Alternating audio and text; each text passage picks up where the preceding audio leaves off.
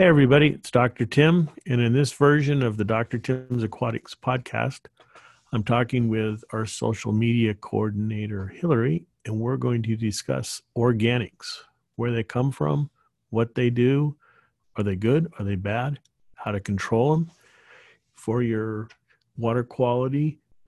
And hey, Hillary, how you doing today? I'm doing good. I'm excited for this conversation.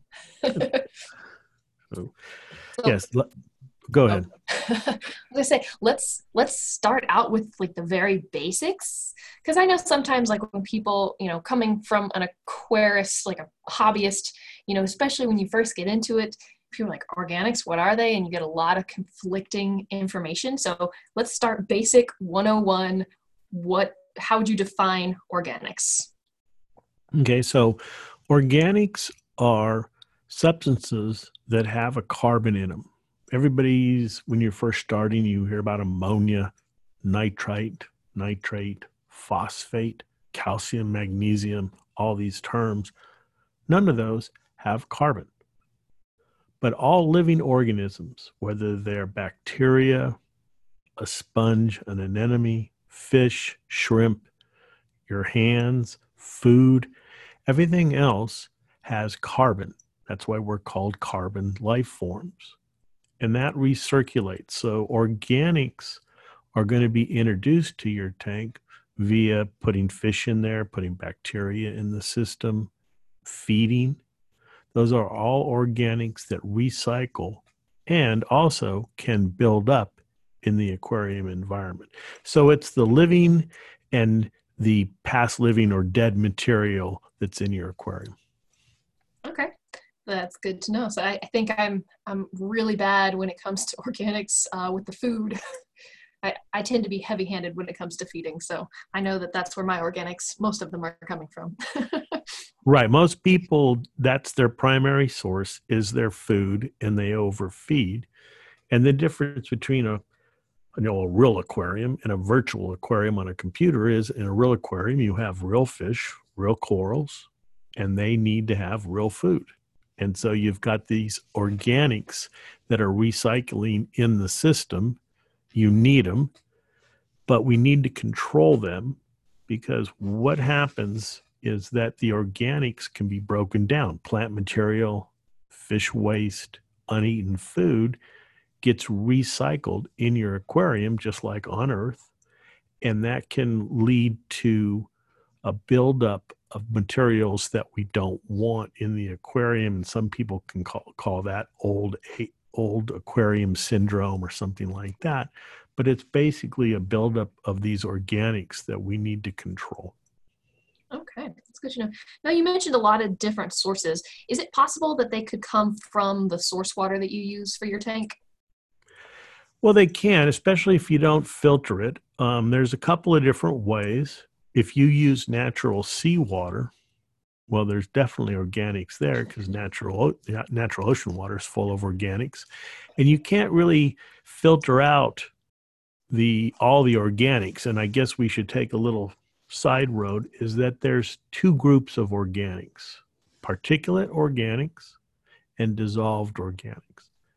Okay. Particulate organics are uneaten food, particles that are in the water, uneaten food, decaying food, all that material that can basically be filtered out by a fuzzy pad, a sponge, a filter sock. That's all the particulate organic. Pretty easy to get rid of. Clean your particulate filter, your mechanical filter off it.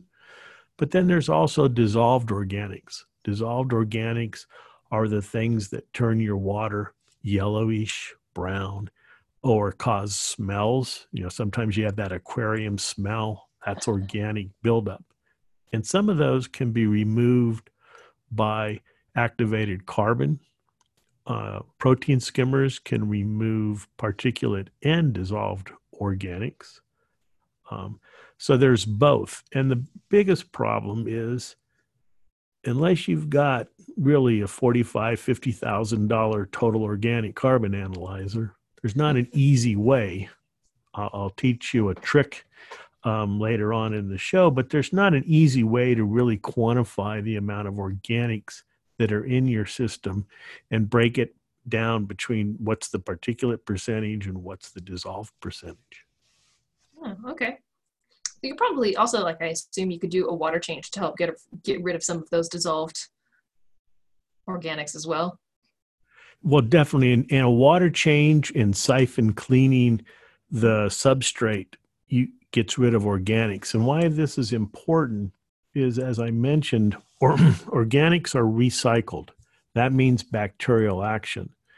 And what can happen as organics build up and bacteria are breaking down those organics, you get these local zones where there's no oxygen.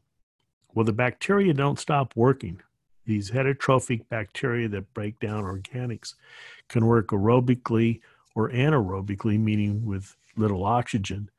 But what can happen when they are working anaerobically is they can start producing hydrogen sulfide. They can have zones of low oxygen that you don't really want in your system. Now, I got to interrupt you real quick. If you've never been cleaning a tank and you haven't ever smelled the hydrogen sulfide, it smells kind of like rotten eggs, but good for you because it means, I guess, that you're doing something right, because that's never a smell as an aquarist that you want to have. No, you do not want hydrogen sulfide in your aquarium. It's a deadly gas. Doesn't matter how much oxygen you have in the water. It'll get into the coral tissues, fish gills, even into bacteria. It's the one thing that definitely can kill nitrifying bacteria is hydrogen sulfide. So not a good thing. No. Now, you mentioned gravel siphoning. So does the depth of the sand or the substrate, I would assume that can affect the organics. If it's deeper, that there's probably going to be more organics or even trapped organics. Exactly. So not a big fan of deep sand beds. Anything over 2 inches to me is probably a little bit too much, unless you're going to have lots of sand sifting and really keep it clean. But invariably people get lazy, but organics build up down there, and then the oxygen goes away and it becomes these anaerobic or even anoxic zones that start producing gases that you don't want. And it's easy to tell if you can see through the side, that area will be black. And that's the telltale sign that you have hydrogen sulfide buildup. All right, good to know. So save yourself a little bit of money when you're adding substrate to your tank. Don't go so heavy on that. 2 inches is probably the better way to go. And another area, because people will start saying, well, my water quality, it's perfect. Why do I have all this cyanobacteria? A key sign of cyanobacteria buildup is organics. And where are they? Well, if you have lots of live rock, there's all those crevices, all those holes, dead spots that the organics start to accumulate in. And the cyanobacteria, they can start to build in those areas because they're breaking down those organics. In nature, cyanobacteria are generally a sign of a polluted zone. And so if you're not having lots of wave action, you've got some currents back there stirring things up, invariably you're going to have areas where organics build up, and that's where you're going to start getting these cyanobacteria outbreaks. Okay, so that's good. It's interesting to hear, I guess, the science and the interactions that are going on when we see a dino or a cyano outbreak in our tank, like to know what's going on behind it so that we can adjust and fix and take care of things. Yeah, there's a scientific reason. Not going to say we have all the answers, but there's definitely something happening there. And the important thing to remember is it can happen in a small microzone. The aquarium, you can take a sample and it'll be, quote, fine. But what's happening in that micro level, in those crevices, under that live rock, where there's no current and there's no oxygen, that's where things can start breaking down, and the water quality is not the same as in the bulk aquarium water. All right. I'm trying to think. You told me something one of the times that we've had a conversation about how you can tell, like, if you've got limited or no phosphate or low nitrate, what those are a sign of. And I'm trying to remember what it was that you told me. Well, there's kind of this trifecta of bad guys that people constantly battle, and that's hair algae, green algae, the macro, what I'll call type of a macro algae type thing. And then there's cyanobacteria, and then there's dinoflagellates. And so a lot of people, they're on the internet and they're reading and they'll say, well, I don't want high nitrate and high phosphate, because if you have high nitrate, high phosphate, and light, invariably you're going to get an algae. The green algae, the carpet algae, the hair algae, all that kind of stuff, because you've got lots of nutrients and lots of light. So then logic kind of says, well, let's get rid of one of these. Let's limit this. We'll do lots of water change. I'll set up a denitrifying filter and we'll eliminate nitrate. Well, that plays right into the hands of cyanobacteria, because cyanobacteria can fix nitrogen from the atmosphere. So if you limit the dissolved nitrogen in the water, which is primarily nitrate for aquariums, then algae can't grow because there's no nitrogen in the water. But cyanobacteria can grow quite well because they can take the nitrogen from the air and convert it into the nitrogen they need. So you've pulled the system to favor cyanobacteria. Long-term fix, yeah, you can get rid of the cyano, you can treat it, but you've got to get the tank back in balance, which means bring up a little bit of that nitrate. Because the key to this, and I admit I'm bacteria-centric, but the key to the system is having enough of the right bacteria in the water to consume the nutrients to keep the cyanobacteria and everything else at bay. Because then people will say, well, forget it. I'm going to keep zero nitrate. I'm going to keep zero phosphate, and I'm going to teach these guys a lesson. Well, now what you've done is you can't grow bacteria in the water because they need a little bit of phosphate and nitrate. You can't grow cyanobacteria because there's no phosphate that they need. You can't grow hair algae, or the algae, because there's no nitrate and phosphate. And you've played right into dinoflagellates. And anytime someone says, oh, I'm having this dinoflagellate outbreak and I just can't get it fixed, first question we ask, pretty much we tell them, you don't have any phosphate or nitrate, do you? No, that was great. I eliminated that. I got these super low values. They're unmeasurable. It's perfect. You're right. It's perfect for dinoflagellates, because dinoflagellates feed on organics, and phosphate loves to stick to organics. When you do a phosphate test, you're actually only measuring about 2 to 3% of the total phosphate in the aquarium, what we call the soluble reactive phosphate or the orthophosphate. Most of the phosphate is stuck to organics. And since dinoflagellates can feed on organics, they now have the upper hand, and they're photosynthetic too. So they've got light, they've got phosphate and nitrogen from the organics. The system is perfect to grow them because you've made the system such that you can't grow any of their competitors. So that's kind of that three-way yin and yang that goes on. You need a little bit of nitrogen in the form of nitrate. You need a little bit of phosphate. And then most importantly, you need to keep some good bacteria in the water column. And so why don't we have this bacteria? Well, it goes back to that most people overskim. And the skimmer is great at removing bacteria from the water.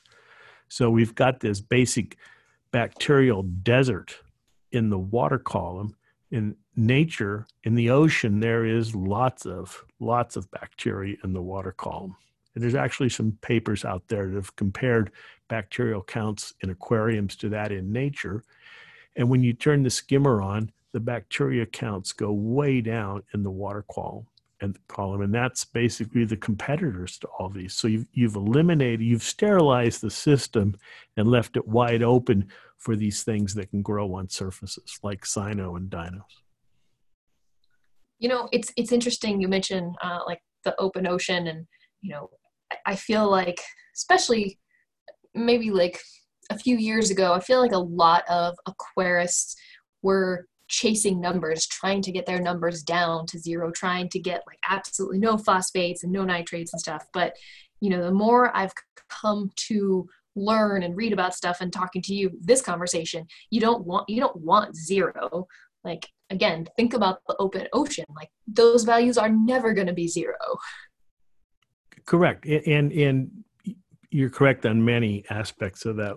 People chase these numbers, but they don't really understand the biology. We can't measure everything that's in the aquarium and in all the forms. And it does get complicated. Like I say, well, phosphate, there's different forms. Organics, there are different forms. But that's just the reality. By chasing the number, we're forcing the system to one side or another, and nature is going to outsmart us every time.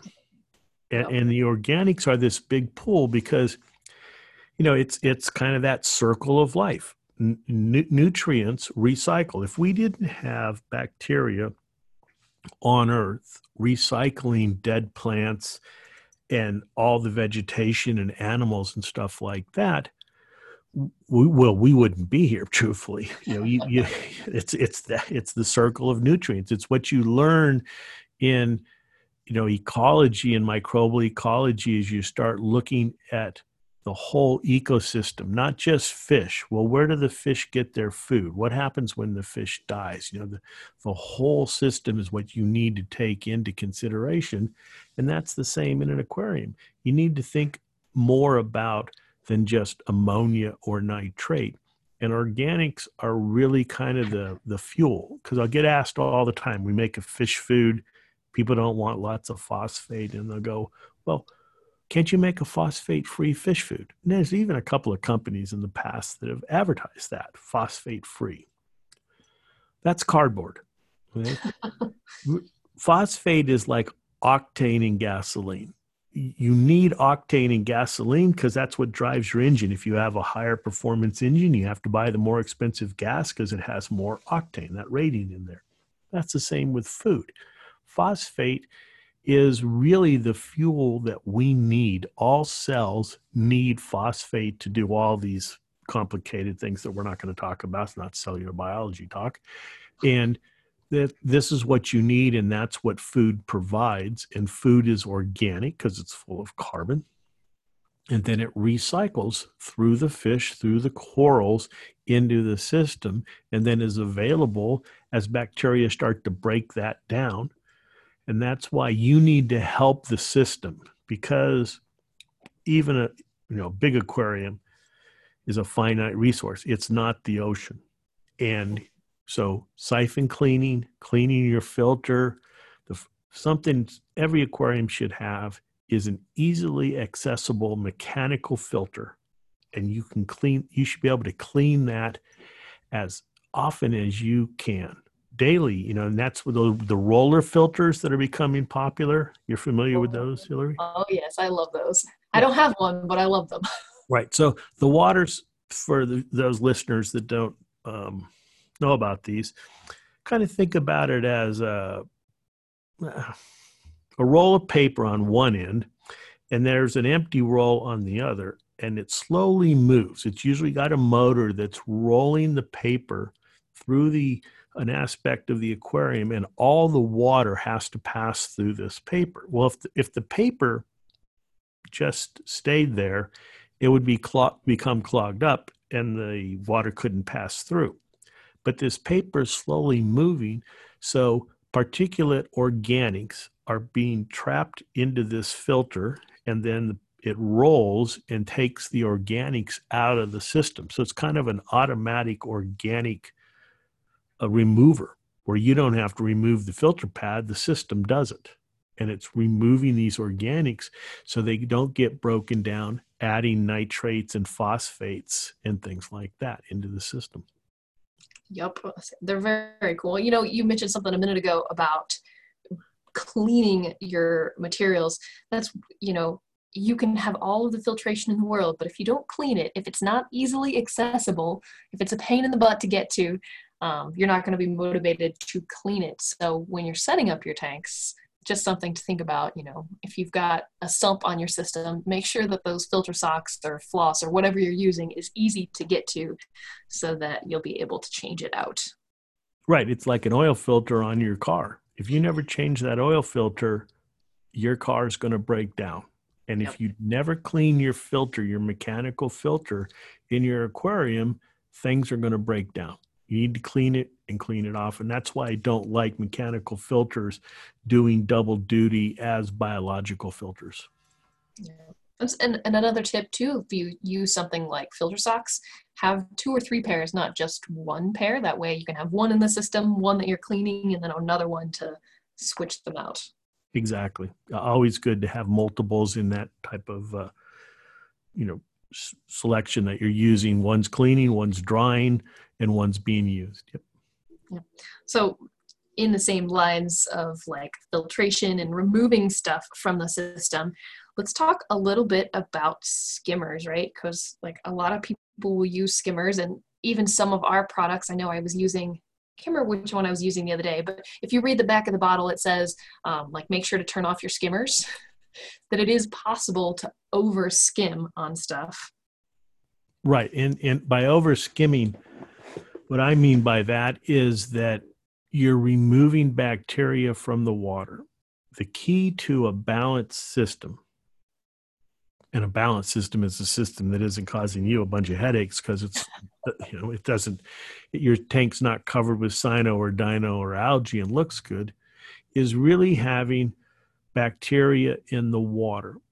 And what these bacteria do is they break down organics and they get it into a form. Basically, they break the organics down and they consume nitrates and phosphates, producing more bacteria. Your skimmer is really good at removing bacteria. Now, skimmers were originally designed to remove organics, and people would, oh yeah, you got to have a skimmer. And then humans being humans think, well, if I've got to have a skimmer and I've got a 50-gallon tank, why don't I do really good and I'll get a skimmer for a 200-gallon or 300, 500. I'll get a big skimmer and that'll make things even better. And it makes things worse. And question I ask people if they come up to one of the shows and are talking to me and they go, I just can't get rid of cyano. And I'll say, how big's your skimmer? Oh, I got a great skimmer. It's really big. I got 2 skimmers. One's good, 2's got to be better. Well, what you're doing is the skimmer is removing too much bacteria from the water, and those bacteria have never had a chance to break down the organics and consume the nitrates and phosphates. And that lets anything that grows on a surface that isn't affected by the skimmer take over.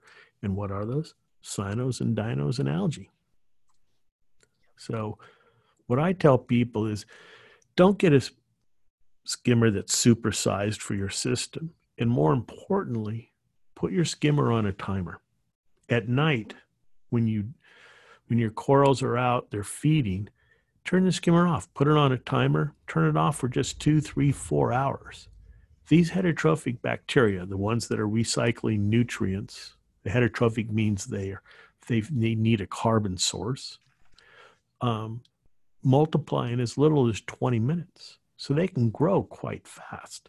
You just need to give them time and you need to keep them in the tank for a little bit. So the process is they break down material. They convert, they assimilate carbon, nitrogen, and phosphate in the form of organics, nitrate and phosphate, growing more algae. And then your skimmer growing more bacteria. And then your skimmer removes the bacteria, thereby removing these nutrients. Now your system's in balance. Okay. That's pretty cool. I had no idea that the heterotrophic bacteria could double so fast. 20 minutes. Yeah, 20 minutes. And that's why, there are, so how do you fix this? We sell a bacterial additive. There's other companies that sell these bacterial additives, not nitrifiers, but these sludge busters, these degraders. Well, the problem is you don't really know how much you need. Every tank is different. And if you just ignore the directions and dump a bunch in, and you have a lot of these nutrients, you can get a bacterial bloom. So in literally overnight, the tank will become super cloudy with the bacteria growing. And the problem is that these bacteria consume oxygen. So the bacterial bloom causes an oxygen deficit, and now all your fish are dying because they're suffocating. So what we recommend is you start out with a quarter dose, a very small amount, just to see how your tank's going to react, because you can always add more. So that's probably the waste away you're talking about earlier. You add a little bit of waste away and you turn your skimmer off, let the bacteria circulate into the system, and they're going to start working. But in a couple hours maximum, you turn that skimmer on to remove them. And if in between the water starts to turn hazy, turn the skimmer on immediately. And that's why we never recommend that you just add these sludge busters at night and then, go to sleep. Because invariably in the morning, you can come to a tank where the fish are stressed or even worse. You've got to take it slow. Nothing fast happens.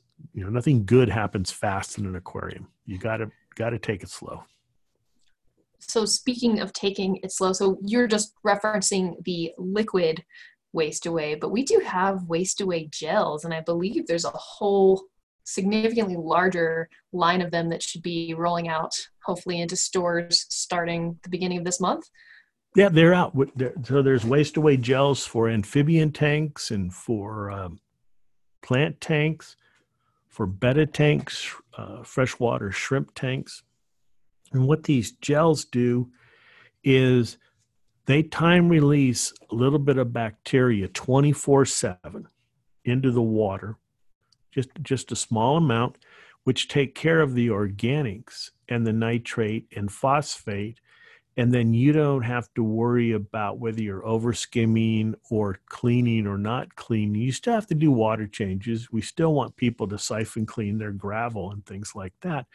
But it's a way to replenish the bacteria that are being removed by the skimmer, or if you have a mechanical filter, a filter sock, or different ways, UV sterilizers kill the bacteria. So it's a way to rebalance the system automatically for any size tank. That's nice. It takes the work out of, you having to do it. It does it automatically. You don't have to worry about overdosing. I'm actually, that's going to be the post for today. I've got a photo of our shrimp waste-aways that I'm going to be posting a little bit later on. Right. And it's kind of neat because what will happen is these waste-aways in this plastic shell, it's a gel that does not dissolve. That was the real secret, is we didn't want it to dissolve because it would be adding organics into the system and cause these blooms. But in many cases, especially when you first start using them, you'll see the bacterial film growing on the piece of plastic. And in shrimp tanks, that's food. They'll be all over that gel because that's what they're eating, is this Aufwich, a German word, but it's this combination of bacteria and the organisms that are feeding on bacteria, and that's great shrimp food. So if you are listening to this podcast and you just heard him say that, if you get one of these waste away gels and you put it in your tank with your shrimp, and they're eating that, send me a photo. So they're at Dr. Tim's Aquatics on Instagram, because I want to see it, and we will happily share that so other people can see. Right. And the gels, they'll change colors. The freshwater version is a green. Saltwater version is a aquamarine blue. And after 30 days, they'll change to this cloudy whitish brown color, and that tells you that they're no longer working. And then you toss them and put in a new one. And the plastic that they're made out of is recyclable, and the plastic is actually made from recycled plastic. Oh, that's awesome. I was just going to ask you about, can we recycle them? Yep. Now, one thing we do need to bring up is vodka dosing, or dosing these fuels, Okay. because there's kind of two ways to add and get rid of organics to your system. If you don't have enough bacteria, you need to add bacteria. But in some systems, people think that they don't have enough carbon, that there's plenty of bacteria. I just need to add carbon, because if you remember earlier, I said you need carbon, nitrogen, and phosphate. And so why you are adding vodka is vodka's carbon. It's a liquid form of carbon, and it's relatively cheap. And Okay. you're adding a little bit of carbon to try to stimulate the growth of bacteria in the tank. Now, my personal experience is that you need bacteria more than you need carbon. But I mean, every tank is different. What you want to be very careful is adding a sludge buster like our Waste Away and a carbon like vodka or any of these fuels at the same time, especially if you are just starting with our Waste Away, because you probably already have lots of phosphate, and lots of phosphorus, lots of nitrate, and there's probably a fair amount of carbon in the system, in the live rock, in the gravel, in places that you don't see. Well, if you add our bacteria and then you pour in some of this fuel, it's kind of like adding lighter fluid to a barbecue that's already going. It's not a good idea. We don't recommend adding them both at the same time. Good to know. All right, let's see. I have like a whole list of questions for you. Can we transition to talking about phosphate? Well, we can. One thing I want to do though before we leave is we've talked about this organics, and I mentioned you got to have a $50,000 machine, but there is a way that you can kind of see, are my organics building up? Am I not changing enough water? What you can do is, after you've cleaned your tank and it's looking good, the water's got that sparkle to it, take a clear glass, fill it full of your tank water, and put it on a piece of white paper. Take a picture down through that glass with your iPhone. And then do that like every 7 days. And you will notice over time that water getting yellower and yellower. Ah. And that is, you can't put a number to it. And every tank's a little different, but you'll see the water in that glass, looking down through it, getting yellower and yellower. And that's telling you, okay, what I'm doing, maybe my activated carbon's wearing out, or my skimmer, I got to check that. I got to clean it. A lot of people they clean the cup, but there's other parts of the skimmer that need to be cleaned, be working well. So that's kind of a trick to look at how your organics are building up, because people want to know, well, how often do I change my carbon? Every tank is different. I can't tell you 2 weeks, 3 weeks. If you've got a fish only tank and you're feeding a lot, you're going to have to change the carbon a lot. You're going to have to do more water changes. Yep. And this is an indication. Something I always tell people when they ask, like, especially like when I personally do water changes, I always tell people, you need to watch your tank, pay attention to your tank, like pay attention to your corals, your animals, pay attention to the glass, because if you start to notice your water slowly turning yellow, then maybe it is time to change out carbon or do a water change, or dose something.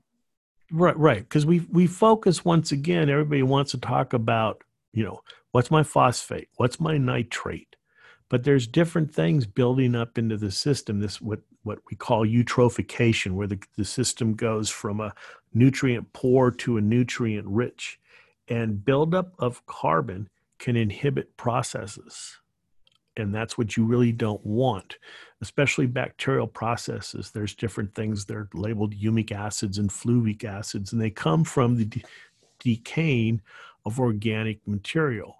And they can inhibit bacterial processes. And that's really what I said earlier. This old tank syndrome is a buildup, in my opinion, of carbon that you don't want in the system. That's why you need to be changing water and siphon cleaning. And don't believe any of these products that say you're never going to have to change water.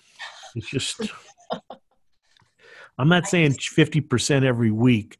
It all depends upon your system and what your load is and what your food is. That's why people will say, well, I've got this coral system and I rarely have to change water versus my friend who's got all these fish. Well, why? Because he's got all these fish. He's feeding all this food, i.e. organics, versus corals. You're not feeding nearly as much food, or basically you're not adding as much organics into the system. Yep. When I worked at a local fish store, I once had somebody tell me they hadn't done a water change in 2 years. I was just like, what? No, my tank's fine. Well, you should probably still do a water change, man. Well, and yeah, what was their alkalinity and their pH, and maybe they say, but I can never add another fish to it. Yeah, because your water quality is so whacked compared to everything else. The fish is in shock when you add it. Yep. All right. So phosphate, you had a question? Yeah. So one of our previous conversations, we were talking about phosphate, and I think you touched on this earlier, that phosphate is sticky. What? It's very sticky. And that's why you get these emails and you see them, I got this high phosphate. Yesterday it was 0. What's going on? And in the lab, we actually have dedicated glassware that is only for phosphate. We don't do any other measurements with it. We wash all our stuff in phosphate-free soap. And for the phosphate glassware, when we're not using it, it's in an acid bath. It's not out on the rack or out on the lab bench. It's actually in a bath of a weak acid because the phosphate molecule wants to stick to everything. And this is why, if you've ever been in a hurry and you're adding your Kalkwasser to your aquarium and you're supposed to slowly dose it in, and you just say, no, I got to go. And you just pour it in, and then you turn around and look at your tank again, and it looks like a snow globe. Well, what you've done is you've increased the pH up to about 9 or higher. And you were adding Kalkwasser, which has got calcium, and you've precipitated out calcium phosphate. And that's what's causing this snow in your system. So the phosphate loves to stick to things, and one of the things it definitely likes to stick to is calcium. But it sticks to glassware, it sticks to rock, and basically everything. It's pretty interesting. The aquarium that I work in, we have separate containers for testing phosphate, and I never knew why until you told me. I was like, oh, that makes so much more sense. Yeah, because if you're using it to do other tests, you can get false positives because the sides of the test tubes, the reagent tubes, whatever you're measuring, even your cuvettes, if you're using a spectrophotometer, can have phosphate stuck to them. Now, speaking of like tests and test kits, I don't want to say how reliable, but because they're reliable to some extent, but you're not going to get like a super, super accurate reading with most of them. No, and plus you don't calibrate. The only way you can really know is if you have standards, and there's no hobbyists that really have standards, that this is 0.1 phosphate, this is 0.5, and this is 1. I draw a curve. That's how a lab works. Mm-hmm. So they're really indications. And anytime you get a really high reading, what I always recommend is repeat the reading, especially if it's, you've been going along and everything's been good, low, where it should be, and then one day you get this high reading. What do a lot of people do? They shouldn't, but they put the reagents in a tube and then they put their thumb or finger over it and start shaking, which is terrible technique. But your finger can be covered in oils and different things, which is full of phosphate. You may have contaminated the sample. So you should never put your finger over your reagents. That's a poor technique. And some of these reagents are actually pretty nasty. So you don't want that. But anytime you get a reading with a test kit that's out of the ordinary, you should repeat it. And they're indicators, presence, absence, high, low. People want to really chase, my ammonia 0.001. You can't measure ammonia that well. It's even difficult to measure ammonia that well in a lab where pH to 3 places past the decimal. Why? And plus, have you calibrated? So they're indicators, and that's all you should worry about, is that they're presence or absence. Yep. Idea. Do I need to do a water change, or am I good? All right. Well, I think that sums up most of the questions, all of the questions that I had. Is there anything else that I'm forgetting? No, the main thing is, limit your inputs. If you're having lots of problems, with phosphate, one thing that comes to mind is frozen food is full of phosphate because that's a preservative. That's why you should always rinse your frozen food before you put it in your tank. That's a primary source right there, is frozen food. In terms of organics, overfeeding, like you started out, most people overfeed. You come to by the tank and the fish are always following you around because they always want to eat. But overfeeding leads to organic buildup, nitrate buildup, because the organics are degraded by bacteria into ammonia and carbon dioxide. That's what happens with the carbon. The organic carbon is converted to inorganic carbon dioxide, and the nitrogen goes in, the proteins come out as ammonia. So the bacteria converting these organics into ammonia that goes into the nitrogen cycle that builds up to nitrate, and then the phosphate's everywhere. It's just stuck on things. So if you're having problems with algae, recurring problems, look at your organic load. If you're having cyanobacteria, where is it occurring? Can you get something, a current or something, to blow that area out? And then maybe you've got to increase your maintenance from once a month to maybe try every 3 weeks to get those organics out, because they're kind of the fuel that's running the system. That's your inputs for all this ammonia and nitrates and phosphates that are growing the stuff that you don't want, especially if you're getting cynos and dinos. That's a pretty good indication of organic buildup in your system. Good to know. Good to know. All right. Well, I appreciate it. And if you have any questions for us, we're always available. We appreciate you listening to our podcast today on organics. Yeah. Thanks for listening, and feel free to reach out on social media. We are always around. All right. Thanks, everyone.